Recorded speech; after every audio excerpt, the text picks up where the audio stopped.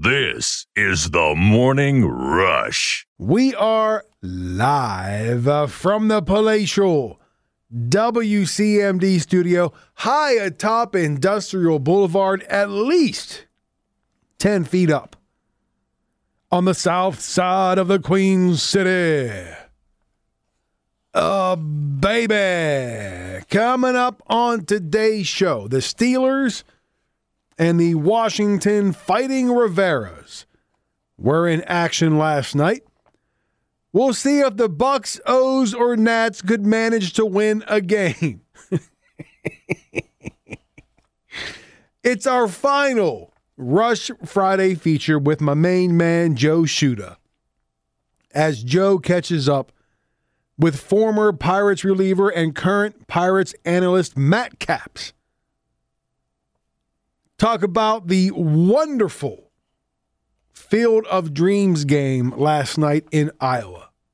What a great show put on by Major League Baseball. And the game itself wasn't too shabby either. And of course, coming up near the end of the show, I bid my final farewell, as this is the last show. As I, around 11 o'clock this morning, will once and for all walk away from the radio biz. So stick around. It's going to be hopefully a fun 2 hours. I will do my best to put on the best show I can for the final show. Good morning to you. How the heck are you? So glad to have you on board. So glad you could take some time to tune in and hang out as we kick off this funky Friday morning. Several ways to get involved on the show. Let's run them down for you one more time, shall we? Hit me up on Twitter at WCMD Morning Rush. My personal Twitter page at Rush Tony C. That's the letter C, not the word. Our Facebook page at WCMD Cumberland Radio. Rush line is open, 301-759-2628. Your chance to dial and dance on this Friday. Come on. 301-759-2628. And of course, our podcast page on the free Podbean app, where we upload every show every day, minus commercials. So if you miss anything, today's show or previous shows, it's all right there. And those won't go away. They'll be there, well, until I take them down. So you can revisit anytime you want. Oh, and I see already that the red light of death is on in the studio. Oh boy, we had some issues last night in the building. The heat wreaking some havoc with some of our stations and our transmitters. And I see already at 6:06. Now it's off again. Somebody fixed it. So there you go. Issues upon issues. It was hot yesterday. Man, I thought about cutting my grass yesterday. And then that thought quickly went away because I just don't feel like dying cutting the grass. Fair enough? It's got to cool off sooner or later. I think today's going to be pretty hot as well, all right? Doesn't help that every so often, in the middle of it being 180 degrees outside, it decides to dump a thunderstorm on you, right? I don't like cutting the grass when the grass is wet. Now, granted, it dries up pretty quickly when it's 340 degrees out. But you get those intermittent showers that puts the kibosh on cutting the grass. Anyway, a lot to get to today. I wondered as I was working this morning, getting ready for the show, again, the final show, on how I was going to feel, what it was going to be like. Because even though I'm leaving after today, we still have a show to do, right? We still have to do what we've been doing for the past almost 2 years. Believe it or not, August 19th, 6 days from now would have been the 2-year anniversary of this show. So we've been doing it for 2 years and still had a show to do. I couldn't slack off today. Couldn't just take the day off. Still have to keep on doing what we've been doing for almost 2 years. Try to inform you, hopefully make you laugh a little bit, entertain you a little bit, talk to you a little bit. But I didn't know exactly how I would feel as the start of the show approached. Because yesterday evening, I came in to clean out my stuff because I didn't feel like dealing with it today. Because again, not only am I leaving this show, I'm leaving everything. Like I'm done with radio. I've been doing it since 1995. I've had enough. I'm on to do something else. So I'm leaving the company. I'm out. And as I'm sitting here and I'm getting all my stuff cleaned up, right? I get it all together, packing up in my car. The building was empty. I was the only one in here. And it hit me a little bit, right? It hit me a little bit that the end was nigh. As this kind of this is what I had because I'm sitting out. We call it the bullpen down the hall where everybody's desks are. Right, you got the studios down the hallway. At the end of the hall is what we call the bullpen, where everybody sits at their desk. We have meetings and whatnot. And I had one of those Will Smith, right, Fresh Prince last episode moments where I'm just kind of standing in the middle of the room and it's empty. All right, remember that episode, the last one? Where Will's standing in the middle of the mansion and it's all cleaned out because they were moving? Yeah. So I got a little bit emotional. I didn't cry or anything, but it's, I felt it. Been here for 10 years. That's granted, some people have 30, 40-year careers. I get it. 10 years is a blip compared to that, but still 10 years is 10 years. And it really seemed to fly by. It really did. So this morning, as I'm getting ready for the show, I didn't know how I was going to feel as the show was approaching. I'm sitting there because I'm working. I'm sitting there, I'm working, getting ready for the show, doing all my notes and everything like I usually do. Prepping, no different, prepping for the show.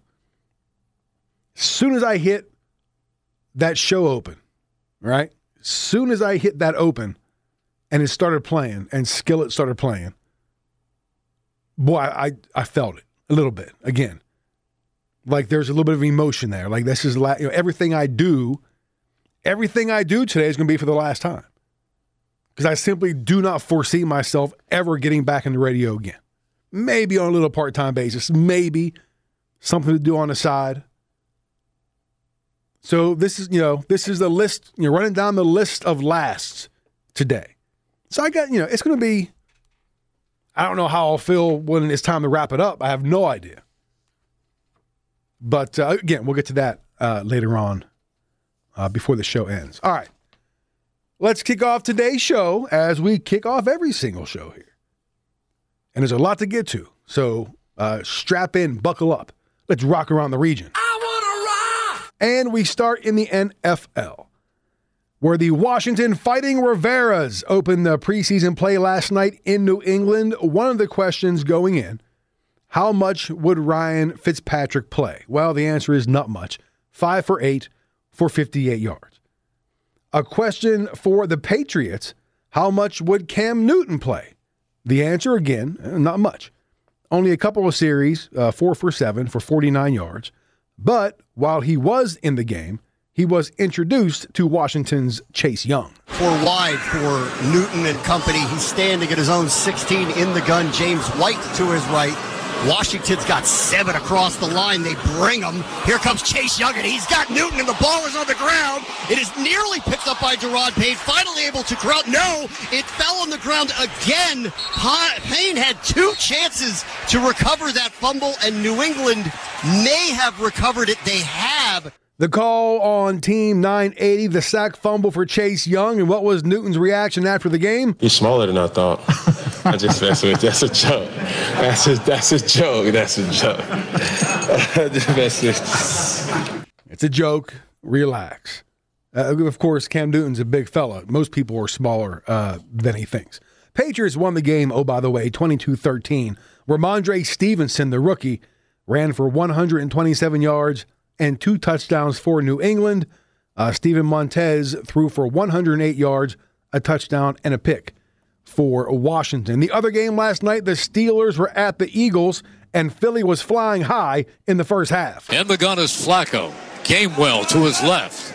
Flacco screams it out to the far sideline and running with the ball to the 30, to the 40, to the 50, to the 40.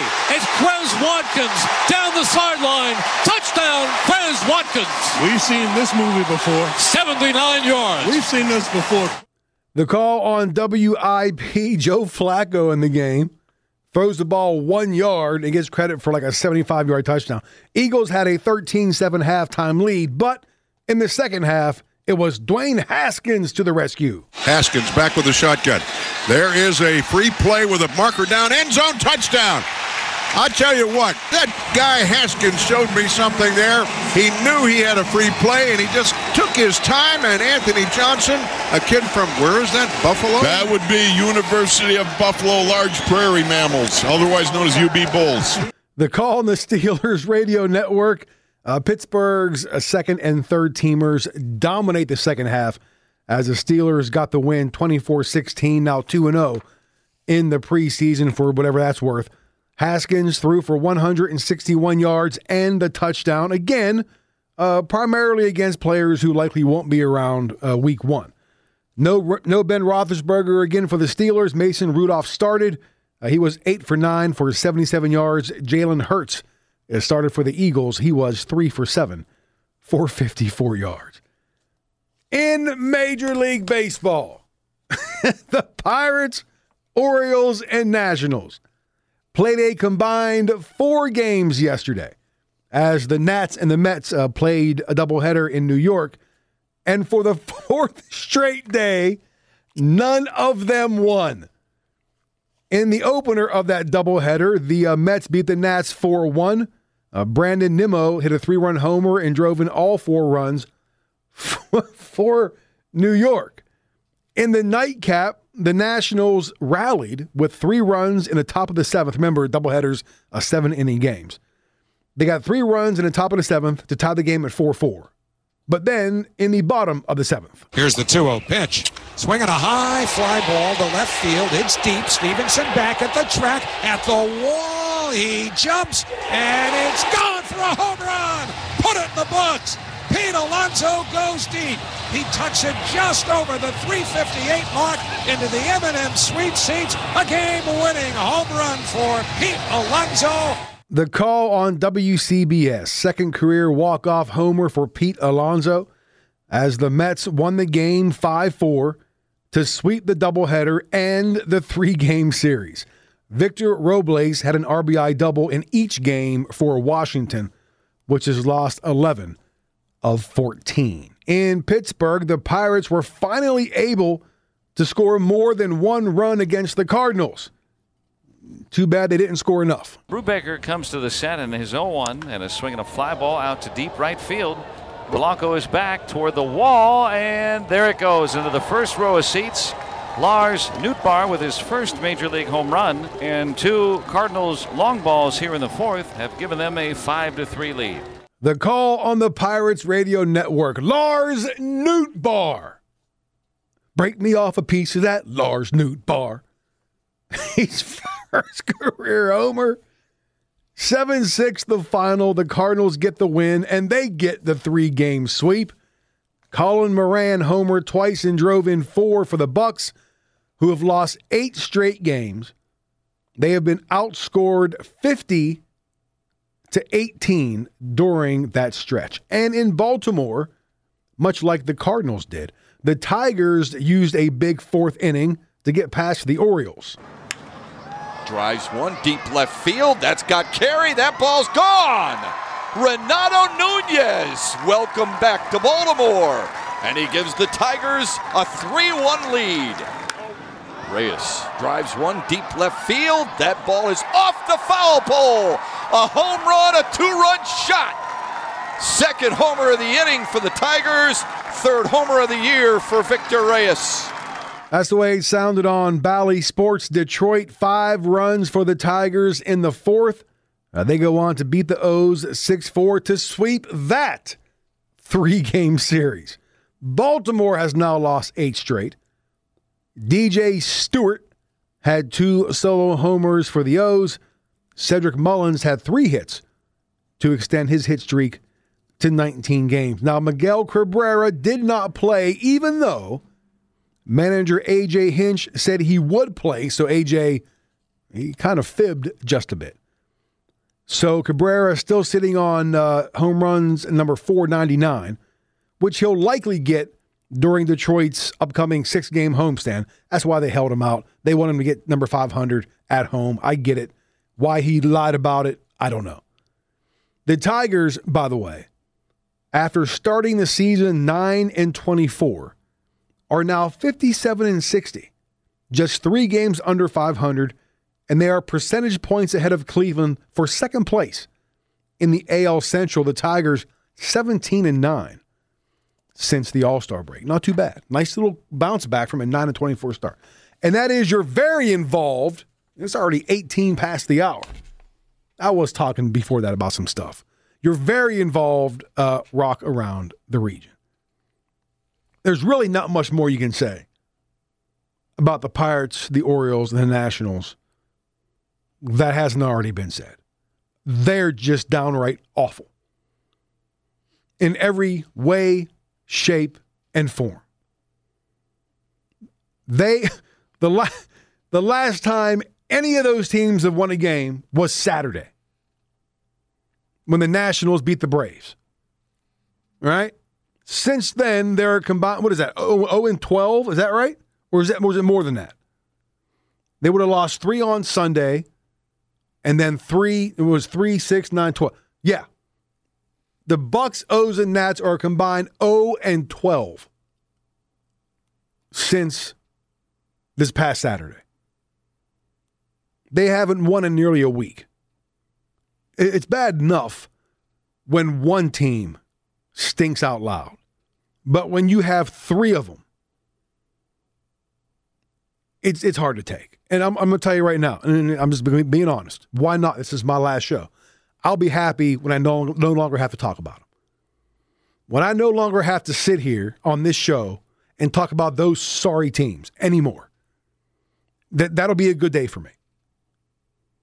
That's going to be a good day for me because it's hard. It's hard coming in here and trying to find good things to say about 3 teams that are just god-awful. The Orioles and Pirates, you expected it. The Nationals, just 2 years removed. This is a team that's 2 years, and this is Major League Baseball. This is professional sports. This is how it works. The Nationals are 2 years removed from their very first World Series championship. And you look at the team now, and it is in no way anything like that team from 2 years ago. Most of the guys are gone. A lot of those guys are gone. That's just the nature of pro sports, especially in baseball. Success is fleeting. Caller, hold on. Success is fleeting. So you enjoy it while you have it. Ask the Cubs that. The Cubs just won the World Series, 2016? They're awful. You build it up. You squeeze as much success out of it as you can, and then you break it down. And then you build it back up again. That's just how it works. Let's go to the Rush line, 301-759-2628. You're up. Who's this? This is Dave. Dave? Yes. Where are you calling from? Tony. Where are you calling from? I'm Frostburg guy. All right, Frostburg guy. Dave, what's going on, brother? I ride back and forth to Cumberland, but, you've been part of my life for about 2 years now, like you said, this morning riding in, and I just wanted to wish you well, brother. Well, I appreciate that, man. I appreciate that. I enjoyed your show. Now, I should have smelled a rat. That guy in the afternoon on 12:30. What's the name? Bongino? What do you got? What's going on, man? What are they stooping to that for, man? I don't know, man. That's a phone call for somebody else. Right on. Well, it's about you today, man, and I've appreciated it, and I hope you wish you well. And I'll still try to stick with 12:30. But hey, one question is the 1390 the same megawatt or the same output? Yeah, 1390 and 1230 is the same, but 1390 is in Kaiser, so it doesn't exactly get up here. Very, very rarely On a good, clear night, you can get 1390 up around this area, but it's very rare. Okay. Well, that I can pick it up. I run old Silverados, but right. I've been disappointed, man. And then yesterday, I finally figured out you're leaving. I said, well, my goodness. Yeah, well, and that's part of this that really stinks. Yeah. Is people who listen in and who've listened to the show for the past 2 years. Me leaving, I honestly do feel like I'm letting people down. But no, man, we're with you. So we're wishing you well and keep in touch. I guess is when we go through Amanda or something. Say, hey, you never know, man. You never know what the future holds. Like I said, who knows? I might be back in a part-time capacity. You might be hearing me doing basketball, football. You never know. Okay, but I appreciate it, Dave. Hey, and I mean it. I've been trying to, and then I said, walking from where I park to where I work, I said, can I remember that number? So I give it a shot, Tony. Good luck, brother. I'm glad you remembered. I'm glad you called, Dave. Best wishes to you, buddy. All right. All right. Thanks for the call. Dave from Frostburg checking in, 301-759-2628. I thought Dave was going to get emotional there for a second. I was almost emotional there for a second. And this is what happens. This is what happens when something like this comes to an end. And you never quite know, and I was going to get into this later. I might as well get into it now since Dave brought it up.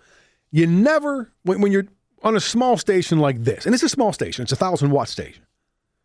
So the outreach isn't great. Look, across the hall we have WQZK.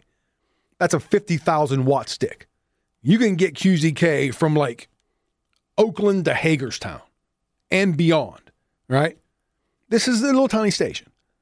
And Dave asked about WKLP, 1390 in Kaiser. Well, the idea was because this station is a small station, and 1390 is a small station, and a lot of people travel up and down 220 from Cumberland to Kaiser and back. So the thought was, well, if you're driving from Cumberland to Kaiser, as this station starts to fade out, then you just pick up 1390 when you head into Kaiser. So you really don't miss anything. And then vice versa. You're coming back from Kaiser, you're on 1390. As you head up 220 and that starts to fade out, you tune into 1230, boom. That was the idea behind it. Now, the stations are a bit different. They started out the same, but they kind of went in different directions. There's a lot of stuff on 1390 is out of Morgantown, our Metro News stuff and whatnot.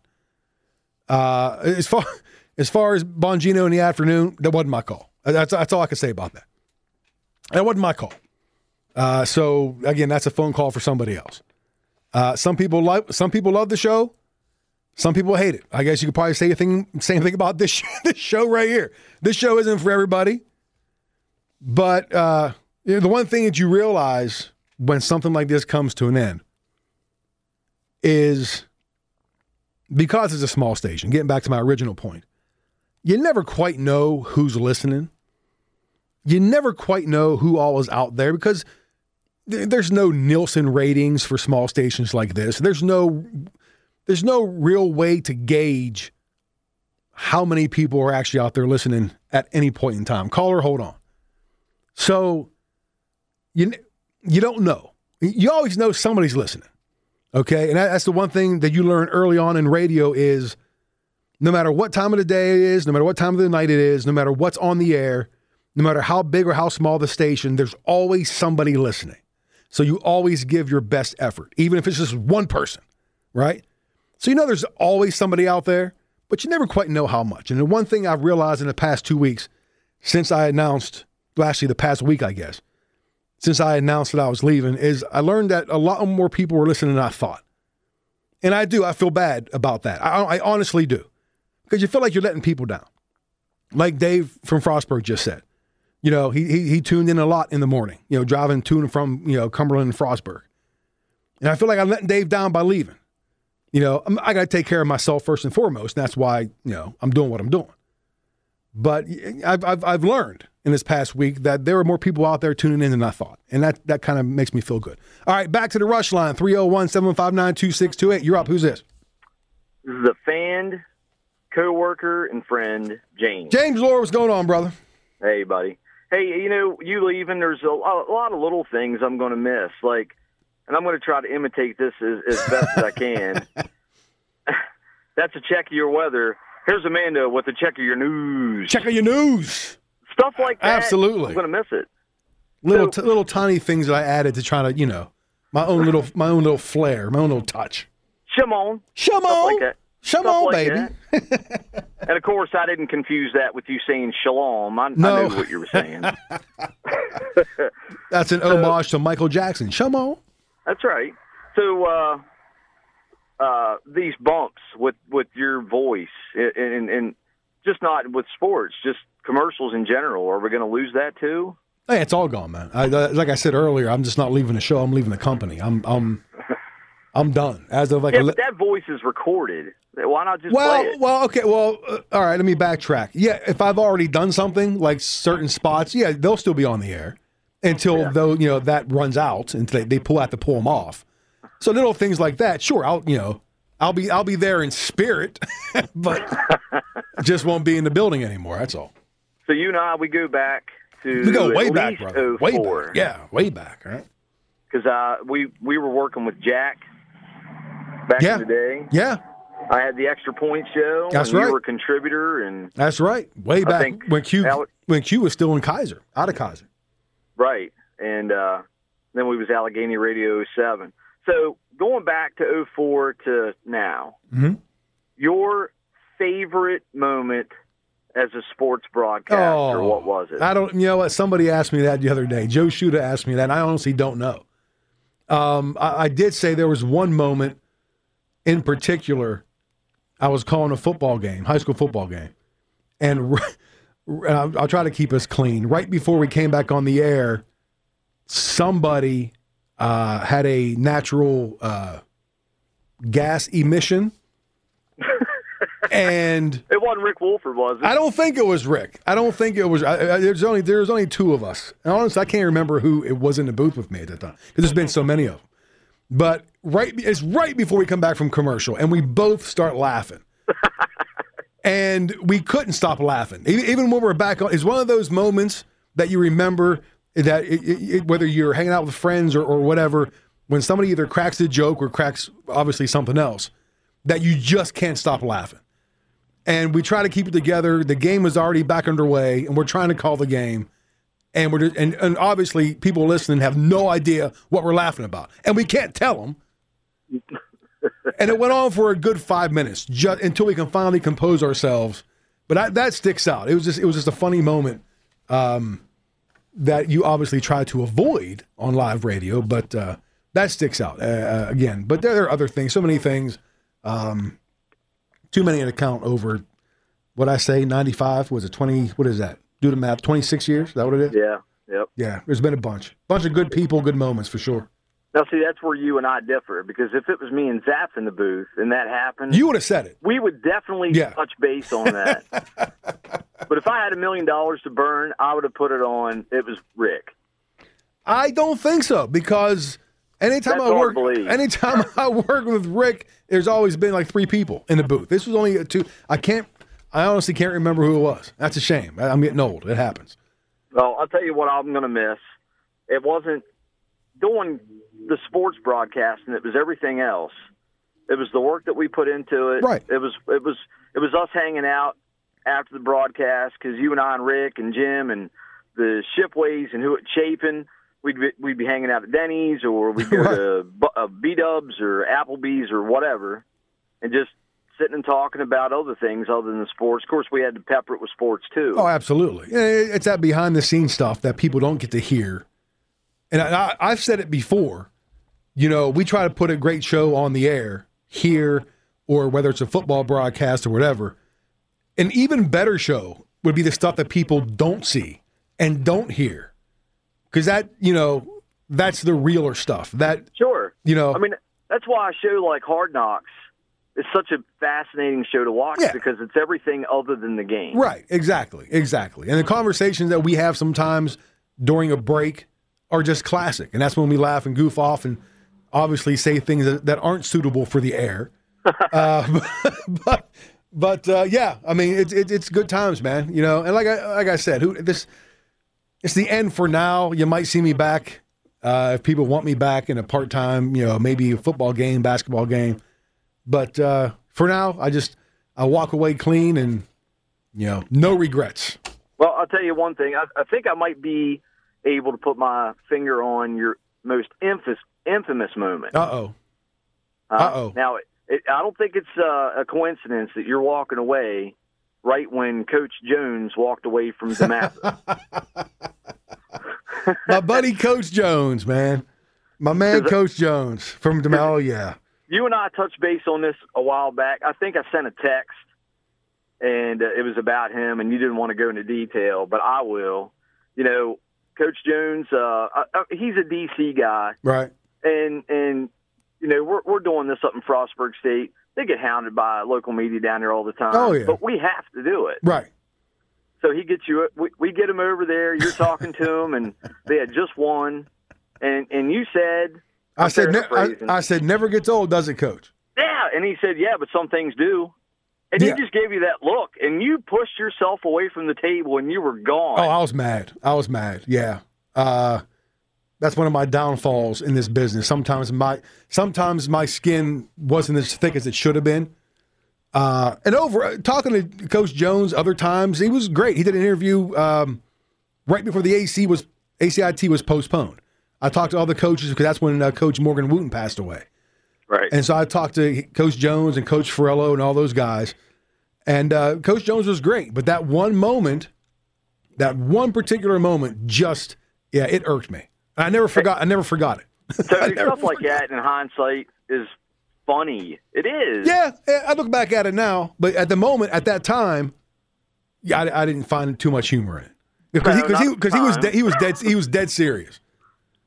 But hey, we were doing it for fans because we were streaming. People back in D.C. and Baltimore and Afghanistan, right? They wanted to hear what his thoughts were on their win. That comes and Burke and I just had this conversation the other day about dealing with coaches in all the years that we've been in newspaper and radio. And some coaches were easy to talk to and interview, and some coaches were stubborn, and it was just the way they were. And that comes with the territory. But just that one particular moment, for whatever reason, it got under my skin and kind of stayed there for a while. Right. Well, I'll tell you, Tony, because I know you got a show to do. It's your last one. I'm going to hop off here, but I'll tell you this.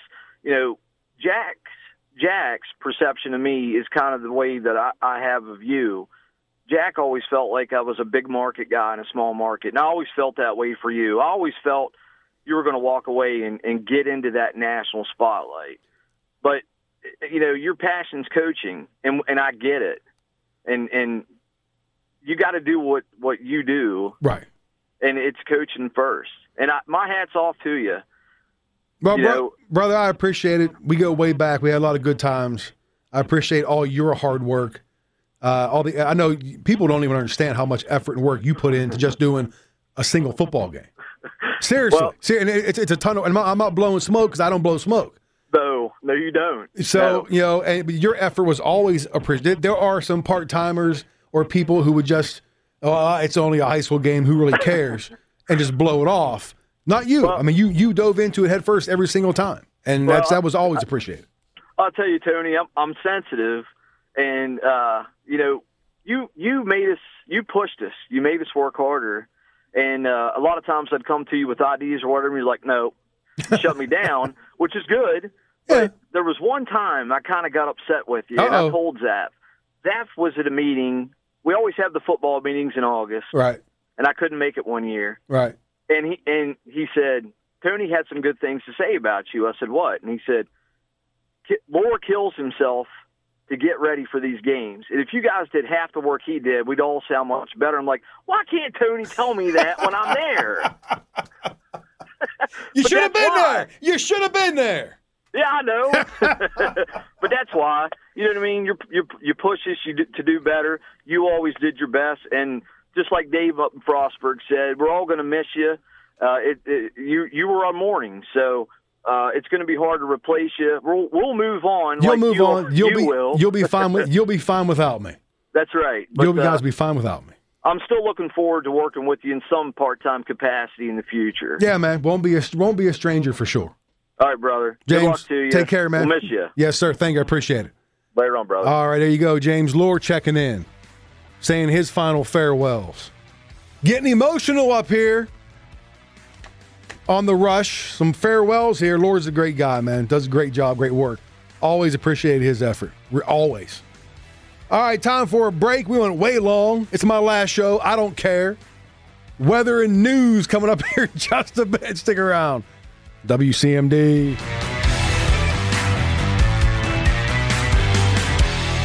This is the Morning Rush. Final show for your boy Tony C in the big chair. I'm not taking the big chair with me, so it'll stay here. As the great hair band Europe once said, it's the final countdown. You know, before we get back to the games from last night, James called in last segment, and he said something, and I'm glad he said it. I'm glad somebody picked up on it. He said that, I don't know if he said it about me or the show or both or whatever, that I kind of gave a big market effort or a big market sound to a small market station or something to that effect. That's exactly what we tried to do here. That is exactly the effort that we try to get across here. A lot of this show, and I said this way back in the day when it first started, a lot of this show, all right, so I stole a lot of stuff. I borrowed some stuff. One of my favorite, if not my favorite sports talk host ever is Scott Farrell. Longtime national guy, Farrell on the bench. If you heard his voice, you know exactly who he is. I'm sure you've seen him on a lot of NFL Network's NFL programming, top 10 list. It's Farrell on the bench, waxing it up, that guy. Listen to him religiously. And so I try to model this show after his because I love this stuff. I love what he did. The cornball stuff, the cheesy stuff, the little things that James brought up that just kind of make the show unique. That's what I tried to do. And I'm glad I at least succeeded in one person's mind that tried to give it a big market national feel in a small market.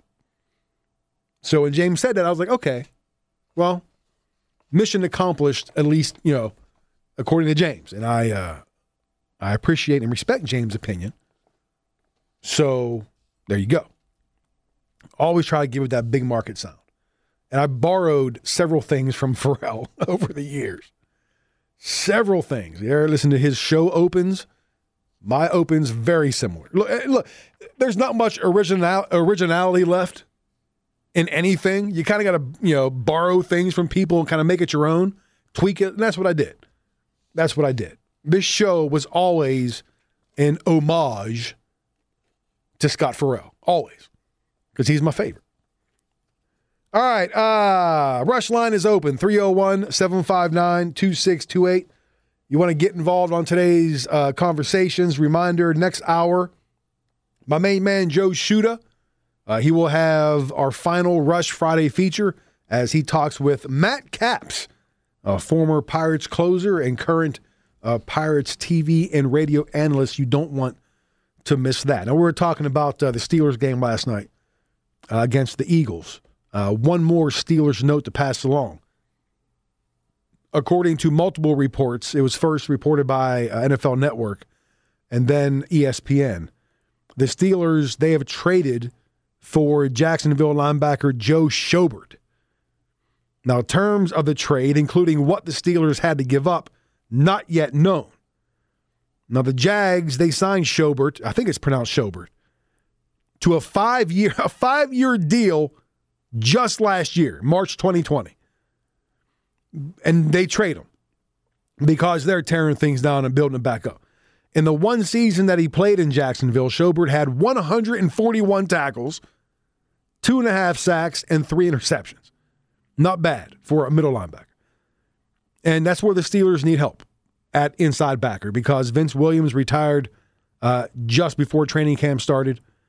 Devin Bush and Robert Spillane, they started inside last night. Schobert's strength is in pass coverage.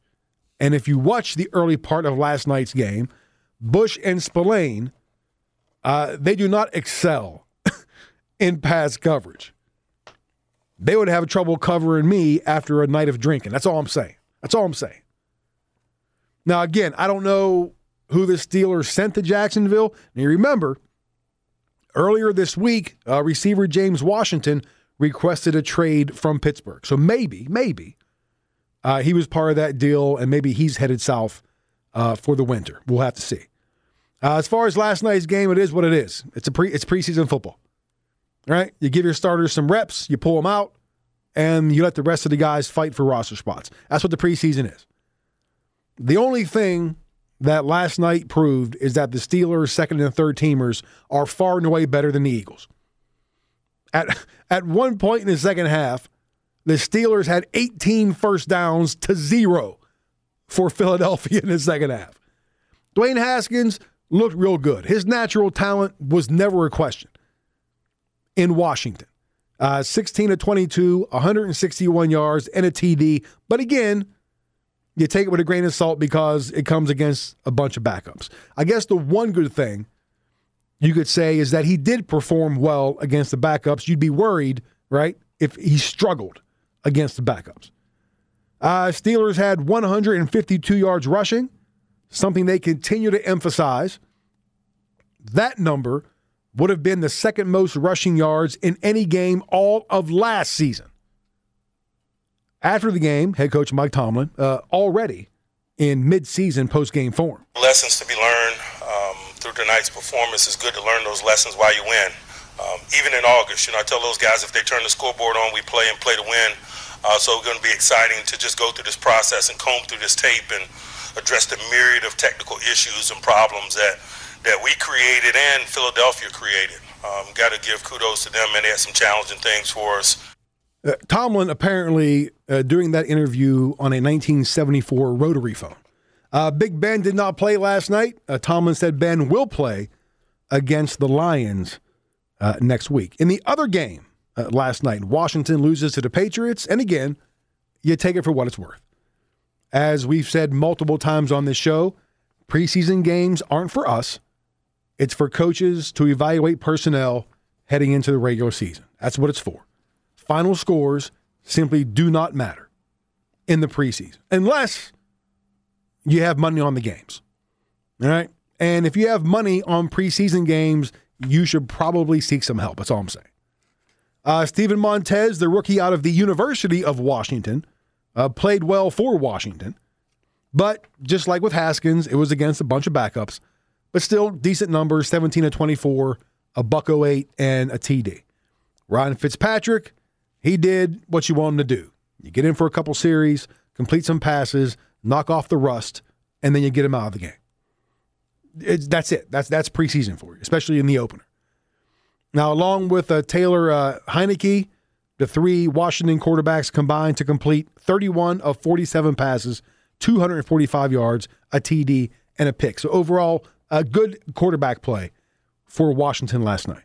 Defense, as you expect, it was last season, going to be against this season, again this season.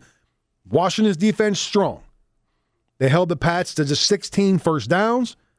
Now, look, they did give up 179 yards rushing, but most of that was to the rookie, Ramondre Stevenson.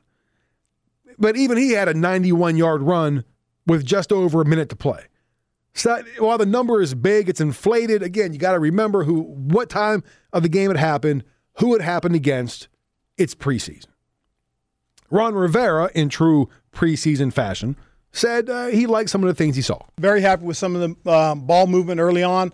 I thought we made some plays downfield when we had to. Unfortunately, we didn't convert one situation. And then, I was really pleased with it, though. I really was. I thought there were some really good things, like what I got from the first offensive line. It looks like Logan's picking up where he left off. The running game seemed to click pretty well. I mean, there was a lot of good things that we're gonna be feeling good about, and then there's a lot of things that we're gonna look at and say we gotta get better at. As far as the Patriots and their quarterback situation, Bill Belichick insists that Cam Newton is his starting quarterback week 1. Newton last night, limited action, 4 of 7 for 49 yards. The rookie Mac Jones, 13 of 19 for 87 yards. Next up for the Washington Fighting Riveras, they will host the Bengals next Friday night. And do not forget, the Ravens open up their preseason tomorrow night at home against the Saints, and we'll have that game. I say we. I guess I'll still be. Technically, I'm still employed until Sunday, right? I think that's what it is. But we will have that game for you tomorrow night. I think it's a 7 o'clock kick, 6:30 pregame, if I'm not mistaken. We also have Nationals baseball for you tonight on the stage, and hopefully see if the Nationals can get a win. And we talked about this yesterday. If by chance you are headed to the Ravens game tomorrow night at M&T Stadium, you got to wear a mask. All that stuff's starting to come back now. I know. Anytime you're at M&T and you are in an indoor situation, you got to have a mask on. If you're in your seat, no mask, whether you're vaccinated or not. But if you are in any indoor situation at M&T, you must have a mask on unless you are actively eating or drinking. And I saw the Saints. The Saints announced that you got to wear a mask no matter what. If you want to go to a Saints game at the start of the season, whether you're vaccinated or unvaccinated, you got to mask up to go into the Superdome. Again, it is what it is. There's nothing you can do about it. You kind of thought that we were past it. You kind of thought that was no longer necessary, and you kind of thought wrong. Because, and look, the Saints are going to be the first ones, by the way. The first of many. You're going to start seeing teams do it. We're going to start seeing it in baseball stadiums. We're going to start seeing it in football stadiums as the Delta variant continues to grow. The concern and the worry continues to grow. And boy, we're going to go through this crap all over again. It's coming back full circle, isn't it? And it stinks. It stinks to absolute high heaven. If you look here, before we go to break, real quick. If you thought people fought wearing masks the first time around, good luck this time around. That's all I'm going to say. I don't want to get into it too deep. It's time for a break. But people who are vaccinated and you're going to tell them they got to wear a mask, good luck with that. If you thought it was a tough road to hoe the first time, I'm staying out of it this time. All right, hour number 1 in the books. Remember, coming up next hour, Joe Shuta with Matt Capps. Stick around for that as the rush rolls on WCMD.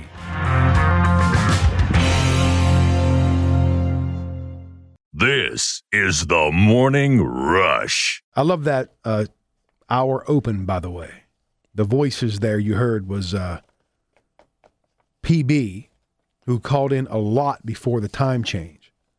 And I understand why he hadn't called in because of his work schedule.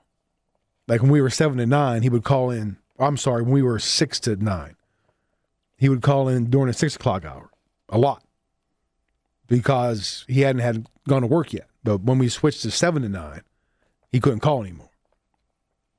Then when we switched back to 6, I just don't know if he knew about it. I haven't heard from. And then Jason from Carlisle, also another one of my favorite callers, part of that hour open right there. Jason, I haven't heard from Jason, but I think Jason is a football guy. I have a feeling if the show continued into football season, we would have heard from Jason from Carlisle again. Because he loved to talk football. But PB and Jason from Carlisle, just two of the callers, two of the people who made this show what it was. And I always appreciate the calls. What am I doing here? Several ways to get involved on the show. Let's run down that list one last time. Twitter, hit me up. Leave me a message. Let's talk. At WCMD Morning Rush. My Twitter page, at RushTonyC. That's the letter C, not the word. Facebook, at WCMD Cumberland Radio. Rush line is open, 301-759-2628. Your chance to dial and dance on this funky Friday morning. Come on. 301-759-2628. I'm telling you what, the closer we get to the end of the show, the more it starts to sink in, little by little. And, of course, our podcast page on the free Podbean app. We upload every show every day, minus commercials. So if you missed anything, any show, today's or previous shows, go back and check it out. So, for instance, if you missed the first hour, we talked last night's football games, some baseball, had a couple calls. Dave and Frostberg calling in, bidding me a fond farewell. James called in as well. So you can listen to all that and this hour on that podcast page. Again, that page won't go away. It'll be there until I decide to take everything down. All right, reminder, we got Joe Shuta, his Rush Friday feature with Matt Capps coming up here in just a bit. So before we get to that, let's one more time. One final time. Let's rock around the region. I want to rock right now. And we'll make this quick so we can get to Joe's interview. In the NFL last night, the Washington Fighting Riveras opened postseason play against New England. And the Patriots won the game 22-13. Ramondre Stevenson ran for 127 yards and 2 touchdowns for the Patriots. Ryan Fitzpatrick, 5 for 8, 58 yards in limited action for Washington. Steven Montez threw for 108 yards, a touchdown, and a pick. The other game last night, the Steelers were at the Eagles. Eagles led 13-7 at the half. But in the second half, it was Dwayne Haskins to the rescue. Haskins back with the shotgun. There is a free play with a marker down, end zone touchdown. I tell you what, that guy Haskins showed me something there. He knew he had a free play, and he just took his time. And Anthony Johnson, a kid from, where is that, Buffalo? That would be University of Buffalo Large Prairie Mammals, otherwise known as UB Bulls. The call on the Steelers radio network, Pittsburgh's second and third teamers dominate the second half as they beat the Eagles 24-16. Haskins threw for 161 yards and the touchdown. Again, that was primarily against players who likely won't be around week 1. No Ben Roethlisberger again for the Steelers. He will play against the Lions next week. Mason Rudolph started, went 8 for 9 for 77 yards. And one more Steelers note, they have reportedly come to an agreement. They have traded for Jacksonville linebacker Joe Schobert. Details of the trade, including what the Steelers sent to Jacksonville, not yet available. Schobert, 141 tackles for the Jags last season. Major League Baseball, the Pirates, Orioles, and Nationals played a combined 4 games yesterday as the Nationals and Mets played a doubleheader. And for the 4th straight day, none of them won. In the opener of that doubleheader, Mets beat the Nats 4-1. In the nightcap, the game was tied remember, doubleheader games are 7 innings, right? The game was tied 4-4 in the bottom of the 7th. Here's the 2-0 pitch. Swinging a high fly ball to left field. It's deep. Stevenson back at the track, at the wall. He jumps, and it's gone for a home run. Put it in the books. Pete Alonso goes deep. He tucks it just over the 358 mark into the M&M Sweet Seats. A game-winning home run for Pete Alonso. The call on WCBS, second career walk-off homer for Pete Alonso as the Mets won the game 5-4 to sweep the doubleheader and the 3-game series.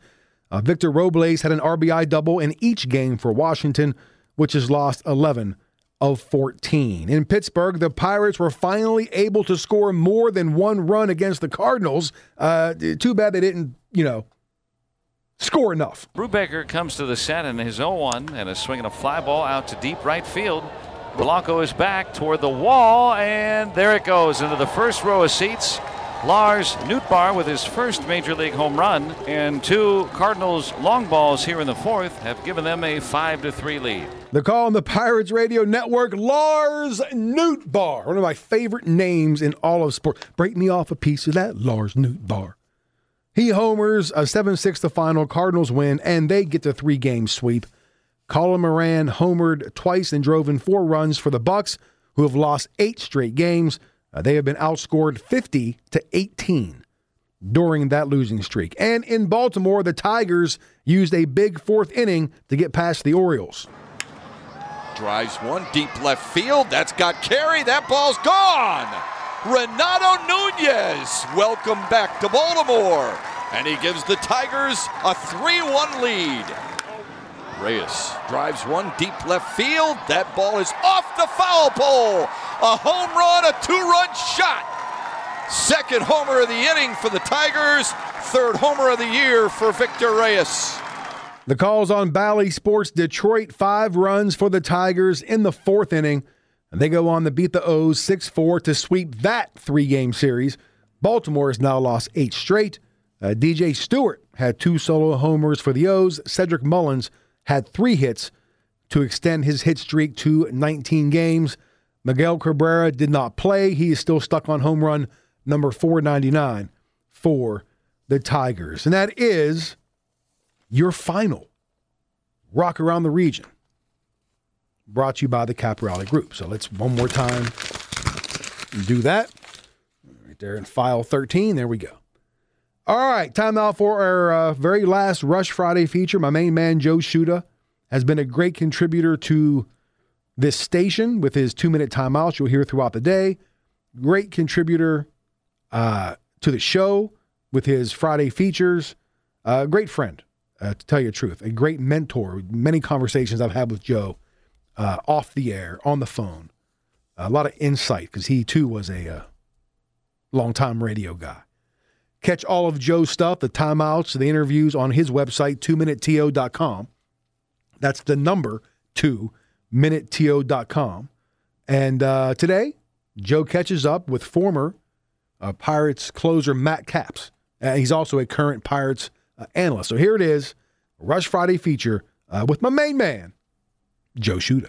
It's time for the Rush Friday feature with Joe Shuta.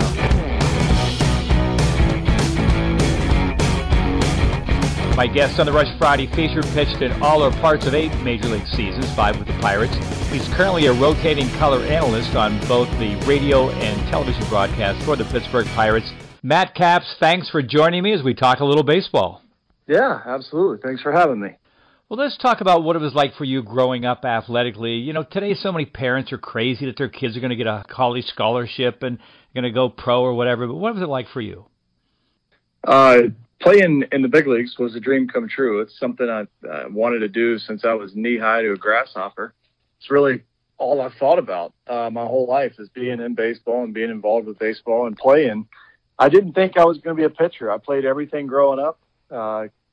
Actually was going to college on a catching scholarship with LSU, but I had a good arm, and the draft came around, and they drafted me to pitch, and that's what I decided to do. I actually, in high school, I didn't care to pitch a whole lot, if I'm being honest. And the draft came, I signed with the Pirates, and I grew to love it. So I wouldn't change it if I could. But I was a 4-sport athlete growing up. My parents in high school had a rule for my brother and I. If we weren't playing a sport, we had to go get a job. And I wasn't quite ready to go to work. So I did everything. I played football, played basketball, obviously played baseball, and I ran 1 year across country to keep from having to go into the workforce. At about 15 or 16, most kids figure out what they're good at athletically. At what point did you realize you were above average athletically and might have a shot go to the next level? I started thinking about college probably about that 16, 17, that maybe I've got a chance of going to play college baseball. Even had some pretty good Division I offers to play college football. So I guess I started thinking I was okay at that point. I had a good group of friends, and then my dad, they all did a really nice job of keeping me grounded. And, yeah, I'm pretty self-driven, so nothing really seemed to be good enough for me. So I kept working and, I got the letters, the scholarship letters, the scholarship offers from different colleges. It's like, all right, well, that kind of drove me even more. I felt a sense of responsibility to those coaches that were making the offers and sticking their neck out for me, and I wanted to come through on my end. Why the decision to go to play professional baseball as compared to college? So many guys figure maybe I need a couple more years to mature. What about your decision? Thinking about more years to mature never really crossed my mind at that age. That's candidly not something I thought about at all. At the end of the day, I knew I was going to college to play baseball. And I was a good student, had to be a good student or I couldn't do anything. But I was a good high school student, and I don't know, like I said at the beginning of the conversation, all I've ever thought about doing with my life was being a baseball player. So what am I going to go to college and study? Baseball? And they give you a degree in that. So when the opportunity came to go pro and get drafted and chase that dream, it really wasn't much of a decision to be made at all. I kind of knew what I wanted to do and where I was trying to take my life. Matt Capps joins us on the Rush Friday feature. Matt, you were one of the better guys from your area. Now you go to the minors and you have all of the other good guys. Everyone's together, and I talked to so many guys who had a tough time, maybe the first couple of weeks or first couple of months, and they get really discouraged. What about you? How did you keep going? A lot of times guys they called their dad, and their dad said, just hang in there, take it easy. How tough was it for you at first? Well, my first year and a half was, I don't want to say easy, but it was smooth. I had some success early, and the Pirates did a nice job of putting me in a situation to be successful. And that first half of the season, because you get drafted in June, and then it's the end of July before you sign, or mid-July before you sign and go. So that first season, I was only there for 6 weeks or so. But I had some good success on the mound. They used me as a reliever, and then the next year they brought me in. I was at rookie ball as a starter, and I had a fantastic season.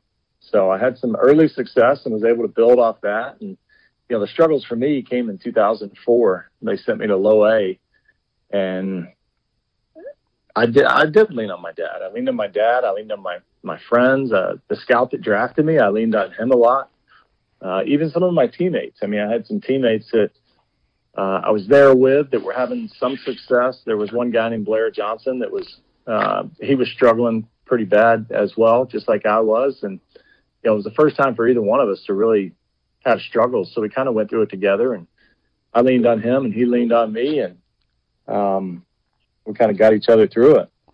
September 16th, 2005, your debut in the majors. What do you remember about that? Oh, what don't I remember? I remember how busy of a day it was.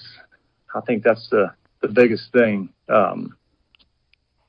Remember how busy I was. We were in Indianapolis, and it was such a wild ride. I started that year in low A and went to double A August 1st, and then, a month and a half later, I'm in the big leagues at PNC Park. And I got on a plane with Bam Bam Mullins, Hensley Mullins, who's since gone on. He was our hitting coach, our AAA hitting coach, and he's since gone on and had a nice coaching career with the Giants and a couple other teams, no longer with the Pirates. But Bam Bam and I got on a plane together in Indianapolis, and all of a sudden they're getting us off the plane. Well, okay. We get off the plane. There's some kind of engine failure or something like that. They got to bring a mechanic in. All right. Well, we sat there for an hour. We sat there for 2 hours. We sat there for 3 hours. Long story short, they get a new plane in, and we finally take off from Indianapolis flying to Pittsburgh, and we land in Pitt at 6:30. Get off the plane. We run into baggage claim. Oh, yeah, your bags are on the other plane.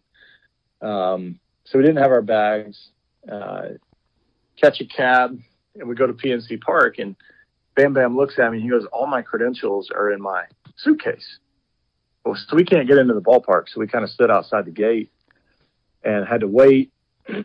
Finally, Brian Manetti, who was an intern when I first got drafted with me, finally Brian Manetti comes down, and he's now an assistant GM for Pittsburgh at this time, and opens the gate, gives me a hug, congratulations, lets us into the service tunnel. We go down to the clubhouse, and the game's already going on. The baseball game's in like the third inning at this point. Well, I don't have any of my gear. I got to get some gear from some guys. I got to get some shoes from the clubhouse guy. They don't have pants for me. They don't have a jersey for me. So like everything is just being slapped together kind of on the spot. And I walk out to the dugout in the 5th inning, coming into the bottom of the 5th inning, and Zach Duke was pitching, and Zach and I were really close. So I gave Zach a high five, and he kind of looks at me like, "What are you doing here?" And he didn't know I'd gotten called up, and then he had one more inning to pitch.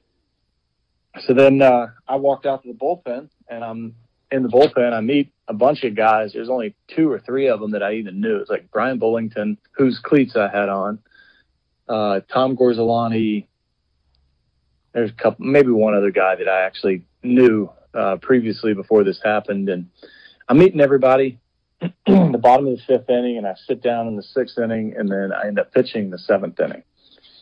I came in, and the first pitch I throw is a base hit right up the middle by Chris DeNorfia.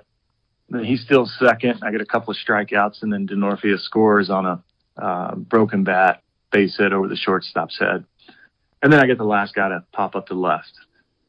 So it's kind of a whirlwind. I remember we went to dinner. I had some buddies of mine that were high school friends of mine that were going to college in Kentucky. They actually drove up for that game. And we went to dinner. And then I remember laying down in the hotel bed like, I'm so tired. I don't think I'd ever been that tired in my life. And I slept like a baby. But certainly your debut is a day that nobody will forget. Well, it's good you got a rest, because the next year you pitched in 85 games, then 76 a year after that. What was working for you during those years? You had a tremendous ERA, 3.79 in 2006, 2.28 in 2007. What's working for you during those years? Well, I think I just commanded my fastball really well. You know, my slider was an okay pitch. My changeup didn't really exist during my big league career. I just commanded the fastball, and I could throw the fastball inside and outside of the zone. And I think that's important, the outside of the zone part, because you can get guys to chase on the fastball. And now we see it more and more with the spin rate and what the metrics are telling us about guys. This guy can elevate, and it's unhittable at that point. This guy can or cannot sink the ball. But I think for me, it was just being able to throw it where I wanted it to go. I did have a pretty good little 2-seamer that I could throw and could control it as well. But the biggest thing is I went right after guys, and if I got beat, they beat me. I wasn't going to let them beat me after I'd walked a couple of guys or anything like that. I was always on attack. You eventually became a free agent. Baseball's a business. There's no doubt about it. The decision to leave the Pirates and then you went to the Nationals, what is that whole process like? I mean, obviously you didn't grow up a Pirates fan, but, fans say, oh, why are you leaving our team? But what about that whole decision to become a free agent and leave the Pirates? They didn't want me anymore, so it was pretty easy. They made the decision for me. If I had it my way, I would have retired a Pittsburgh Pirate. I would have never left the Pirates. It's the organization that brought me up, gave me an opportunity, kind of developed me, and in a way turned me into the man I am today. And there's a bit of loyalty in me. I think I was just kind of born this way, and really appreciated the opportunity that they gave me and the growth that I was able to have as a Pirate, and didn't want to leave. But with that being said, good things came from it. I got an opportunity to play for the Nationals. I got an opportunity to play for the Twins, and got hurt my last year with the Twins and got an opportunity to play with Cleveland and then here in Atlanta. And I finished with Arizona, and I met some unbelievable people around baseball and outside of baseball that I never would have crossed paths with if the Pirates hadn't let me go. So was heartbroken when it happened, but looking back, it's part of my story, and it's part of the story that I'm very appreciative of and grateful for. The author John Updike talks about athletes, and he says they die 2 times. First is when they can no longer perform athletically, and then obviously life after that. But what was it like for you? For so many guys, it's really tough. I mean, you're 33, 34 years old, and that's it. Was it difficult for you to accept the fact that baseball was probably not going to be in your future, in the next couple of years? Saying that an athlete dies 2 times is a great way to put that, because I did struggle with that. I struggled quite a bit with that, actually. And it's a mourning process. And I think something I still deal with. I'm in a good place now. I understand, my body and the good Lord have a different plan for what's left for me, however much time that is. And I'm okay with that. But if I could still be playing, I better believe it. I'd have a uniform on right now somewhere. When you go your whole life just loving something the way that I loved the game of baseball, and still love the game of baseball, but the way I loved playing the game of baseball, and then all of a sudden, for me, it's an injury that takes me out of it, and then I'm accustomed to pitching and performing at a certain level, and then I can't do that after the recovery process of a surgery and the whole 9 yards. It's a mourning process, and it's not an easy thing to deal with, but certainly something you have to face and walk through, and something that I struggled with. So final moments with Matt Capps, former Pirate reliever. Matt, if you could go back and change anything, and obviously, we can't change injuries, but is there anything you would change about your career? Yes. Yeah, this may sound kind of crazy, but I wouldn't have taken it as serious as I did. Obviously, we want to do well. You want to pitch well. You want to have success. But I wish I had allowed myself to have a little bit more fun on the game, away from the game, during the game, everything around it. And don't get me wrong, I'm not a stick in the mud by any means. But I think I cared so much about how I did that there were a lot of moments that could have been a little more enjoyable in and around the sport that, I just didn't allow myself to enjoy. This could have been better. That could have been better. Maybe a little too critical on myself is a better way to say that. I wouldn't have been as critical on myself, and I would have appreciated what I was doing and who I was doing it against. Well, we'll finish up here by you relating a funny or bizarre story about something during your time playing. Well, there's quite a few of them. Most of them are not PG rated, but I told this story the other day, and it was actually relates to my debut, and people got a kick out of it because of the mindset and what kind of is going through people's minds and different things and whatnot. And a couple of people couldn't believe that I actually thought what I thought, but I told you about the whirlwind of my debut and so many things happening. And literally I sit down in the bullpen and I'm talking to the bullpen coach. I just met him, Bruce Tanner, and 90 seconds go by. The phone rings. He gets up and answers it, points at me and says, "Caps, you're going in the game. Get loose." So I start throwing. I get loose. And it's a kind of a quicker inning. So I probably threw 20, 25 pitches, go running through the bullpen door. And I kind of did take a second to take that in, like, all right, this is pretty cool. And the next thing I remember is I'm running into the shortstop position, going to run across the infield. And I remember vividly thinking to myself, oh God, it's about to be the dirt. Don't trip. And kind of having that run through my mind, some people think it's funny. And it's a similar story to my All-Star game experience. Roy Halladay was pitching. I ended up coming in and pitching in the 6th inning.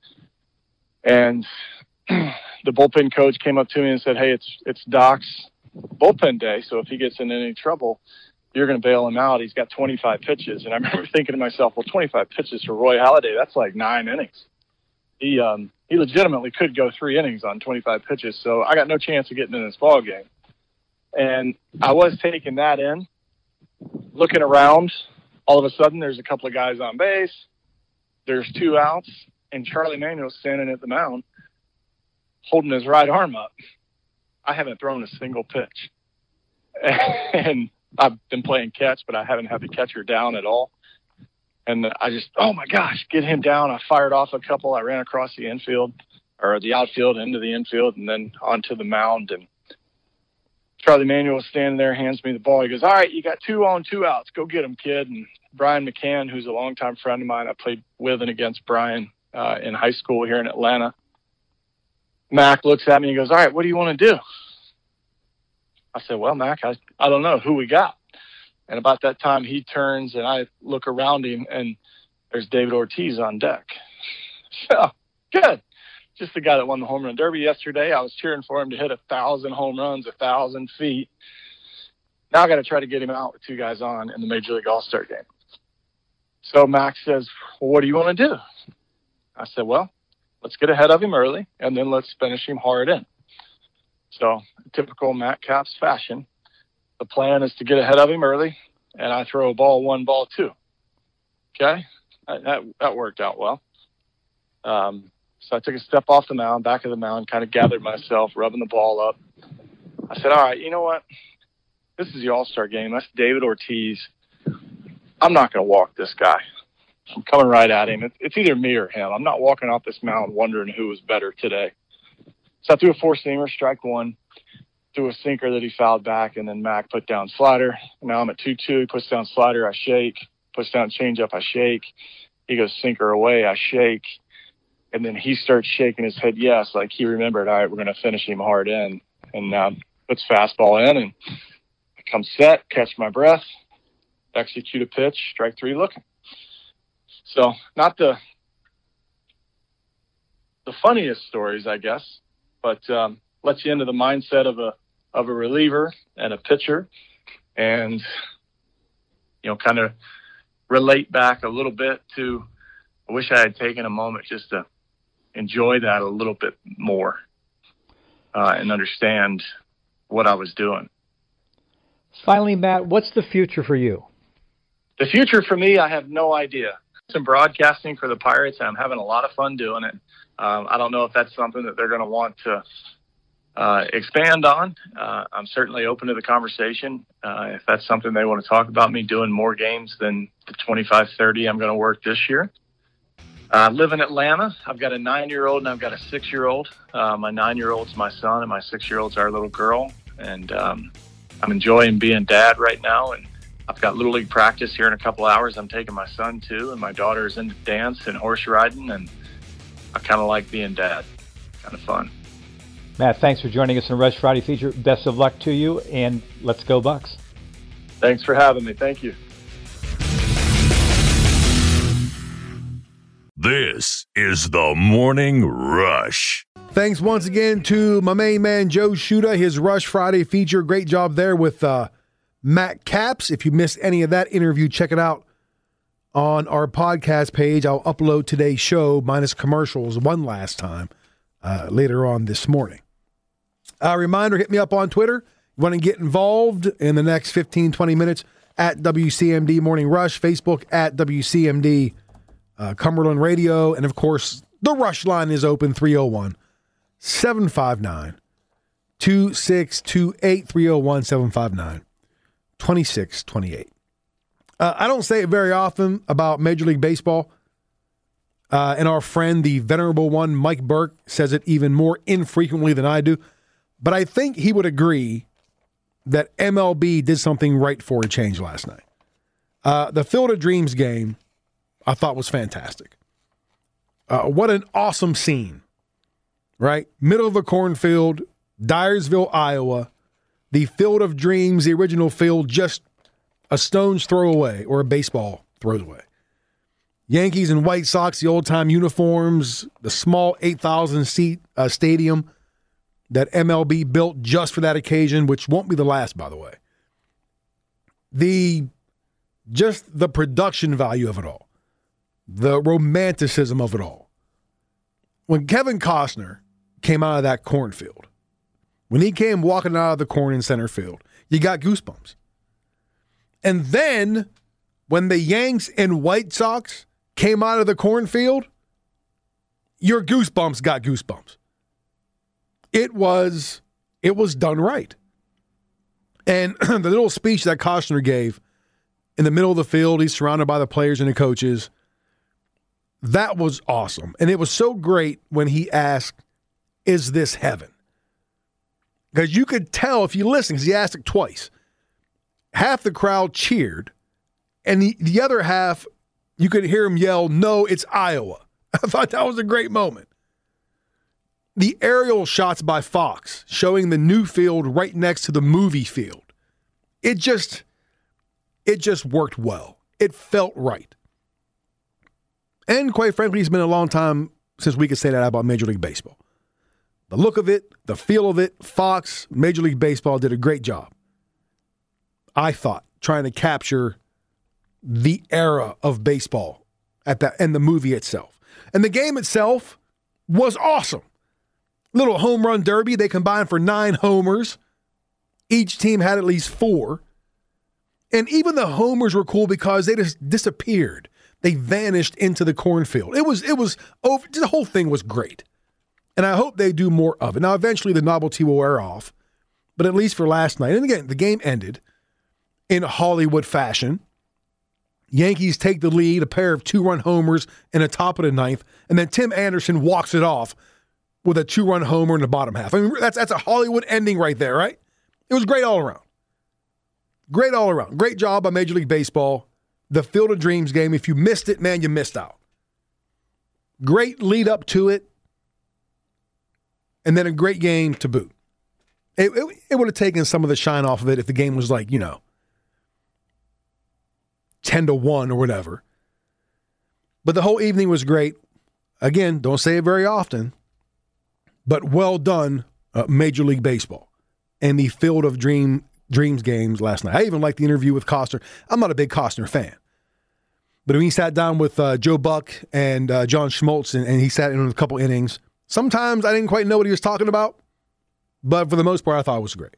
So good job all around by MLB and Fox to get that Field of Dreams thing. They captured all of it. I thought it was fantastic. All right. One final break, quick break, and then we're back to wrap it up. We're back to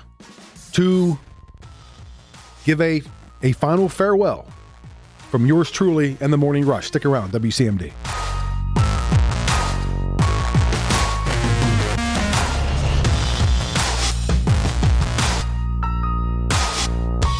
This is the Morning Rush. Final minutes of the final show as yours truly, as of 11 o'clock this morning, will be officially retired from the radio business after 26 years. Off to do other things. I'm going to continue coaching and whatever else the future holds, nobody really knows, but we'll go from there. And I really didn't know how I wanted to end today's show. I didn't know how I was going to get out of it. I thought, you know what? Let's just do the show as regular. Let's just have another regular show and then just end it normally and then just ride off into the sunset. And then I thought, well, maybe they could talk about it, discuss it, whatever. Kind of just wind it down. So that's what we're going to do. We're just going to wind it down and just talk about it for a bit. And if you want to get involved, 301-759-2628. Rush line is open. Been doing this for a long time, Been doing radio for a long time. And I probably couldn't have picked the worst time to do this. I probably couldn't. I mean, my timing couldn't have been worse because we drop Little C off at college for the first time tomorrow. So come Monday, great Jimmy Buffett song, by the way, I'm going to wake up with, don't have to come to work, and the house is going to be empty. And it's going to absolutely kill me. It's going to kill me. So I probably could have done it a little bit. But you know what? When the time is right, the time is right. Everything has an expiration date. Everything. And that's what leads us to today. Look, I've already been a mess over Little C going to college. I'm not even going to lie. It's been ramping up for days and weeks now. And it is what it is. Every parent has to go through it. It's difficult to say the least. But, before I didn't want to get out of here without mentioning a few folks. Some thank yous, I suppose. Joe Caporale, general manager, the guy who rescued me from the overnight shift and gave me the opportunity to do the show. Something the reason I got into radio was to do a sports talk show. And of course, that was 26 years ago.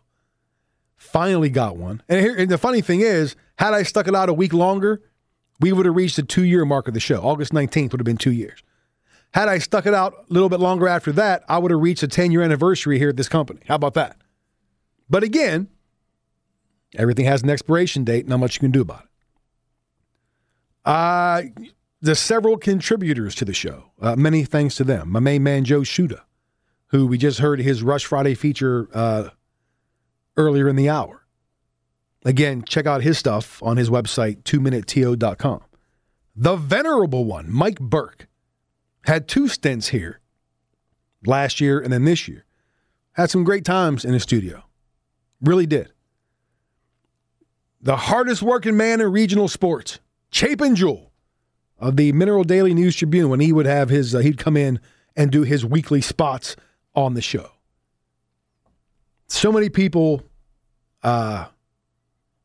did their part to contribute to this show, and I thank them for it. You had guys like James Lord, Jim Zapp, Rick Wolford doing countless number of high school football games, ACIT games, even some baseball games. Their efforts on this station, not just the show, always appreciated. Folks I've worked with over the years, way too many to mention. Met some great people during my time in radio. Had some great times, and they will be missed for sure. And of course, I can't get out of here without giving thanks to the listeners and the callers of the show. It's why we do it. Without the listeners and the callers, we're just talking to the wall. All right? Dwayne from Cumberland, the most loyal caller to the show. Didn't always see eye to eye, but that's okay. I always gave Dwayne a chance to put in his 2 cents, and even if we didn't agree, it was cool. We were able to hear each other out and be okay with not being on the same page. And I think maybe a lot of people need to learn that approach. We had James, PB, Jason from Carlisle, frequent callers to the show. And look, some folks maybe just called once or twice, and that was cool because I appreciated it all. Matt, who didn't call the show but always hit me up on Facebook with an opinion or a response. Then the coaches who came on the show. Again, way too many to name them all. Yeah, Coach Whiteman, Coach Snowberger, Coach Phillips, Coach Irons, Coach Berner, Coach Patterson, Coach Beiser, Coach Hansel. We even got Coach Apple on the show one time, if you can believe that. Coach Alkire. Just so many coaches that come on to do interviews and talk about their programs and their kids, and their time was always appreciated. And I said earlier in the show, because the station is so small, you don't ever realize how many people are actually listening because we don't have Nielsen ratings for the show or anything like that. I recently found out that Coach Foley, who I met years ago when he was still at Frankfurt and I was with the News Trib, that he listens to the show a lot when he's walking in the morning. Dave from Frostburg called in earlier and said he listens a lot. I had never heard from Dave before, I don't think, until today. And one thing I found out since I made the announcement that I was leaving is that there are a lot more people listening to the show than I thought. Because you never really quite know. And I truly feel bad for those who do tune in and listen, who made this show a part of their morning, because I feel bad that I'm leaving. And I apologize for that. I really do. Because I feel like I'm taking something away. But my dad always told me, he says, no matter where you're at in life, son, you always have to take care of number one. And that's what I'm doing. And that's what I'm leaving. I'll miss doing the show. I'll miss the little things. But there's some things that I won't miss. I won't miss a 3:20 wake-up call. You know, I won't miss being tired all the time. There are certain things, certain reasons why I'm leaving. And that's just one of them. I came in every morning and I try to do the best show that I could. But the fire is just out. And when the fire goes out, you start to not give your very best. And when that happens, you kind of realize it's time to go. I don't know what the future holds for me. Nobody knows that. But really, this is just the right time for me to move on. And I encourage anybody who feels stuck or trapped, or if your fire is just burned out, to do the same. If I can do it at 50, you can do it, no matter how old you are. And I don't care who you are. I don't care where you're from. I don't care what your background is. I don't care if you're a man, woman, if you're black, white, tall, short, whatever. Everybody deserves the very best that each and every day has to offer. Every single day is a blessing.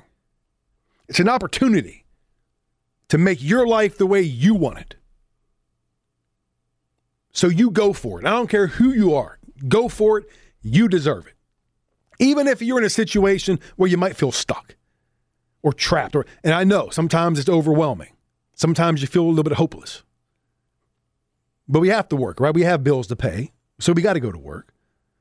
But even in that situation, never take your eyes off of what you really want in life. Never take your focus off of what's on the horizon for you. Always work towards what you want your life to be. Because again, I don't care who you are. I've never met most of you. You deserve it. It's never too late to make a change. It's never too late to do what you want to do. And I credit Joe Shuta for this, for giving me this quote. You remember the quarterback for the Colts, right? Andrew Luck, who just up and retired out of nowhere. He says, nothing changes if nothing changes. If you feel the need, make the change. Make your life what you want to. That's what I'm attempting to do now. And I said before, I might crash and burn. But you know what? I'd rather crash and burn trying something new than just fade away doing something that, quite frankly, I just don't have the heart to do anymore. So that's why I'm leaving. That's why I'm taking off. Again, many thanks to one and all. I couldn't name everybody.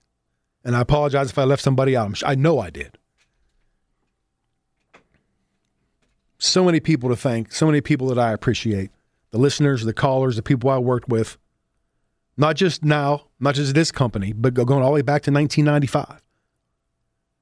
I look back, no regrets.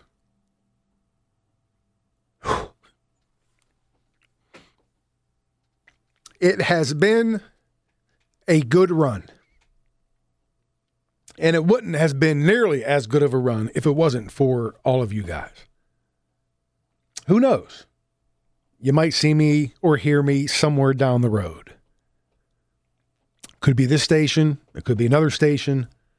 Some other capacity. I don't know. I have no idea.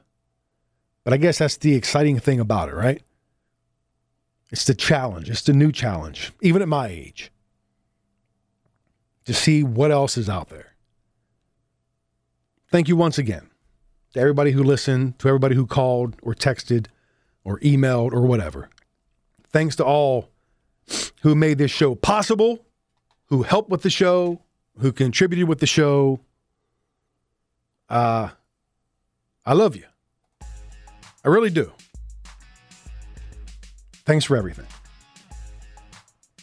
All right. Remember, there's really no easy way to get out of this. Nationals baseball tonight, Ravens football tomorrow. Amanda's up next.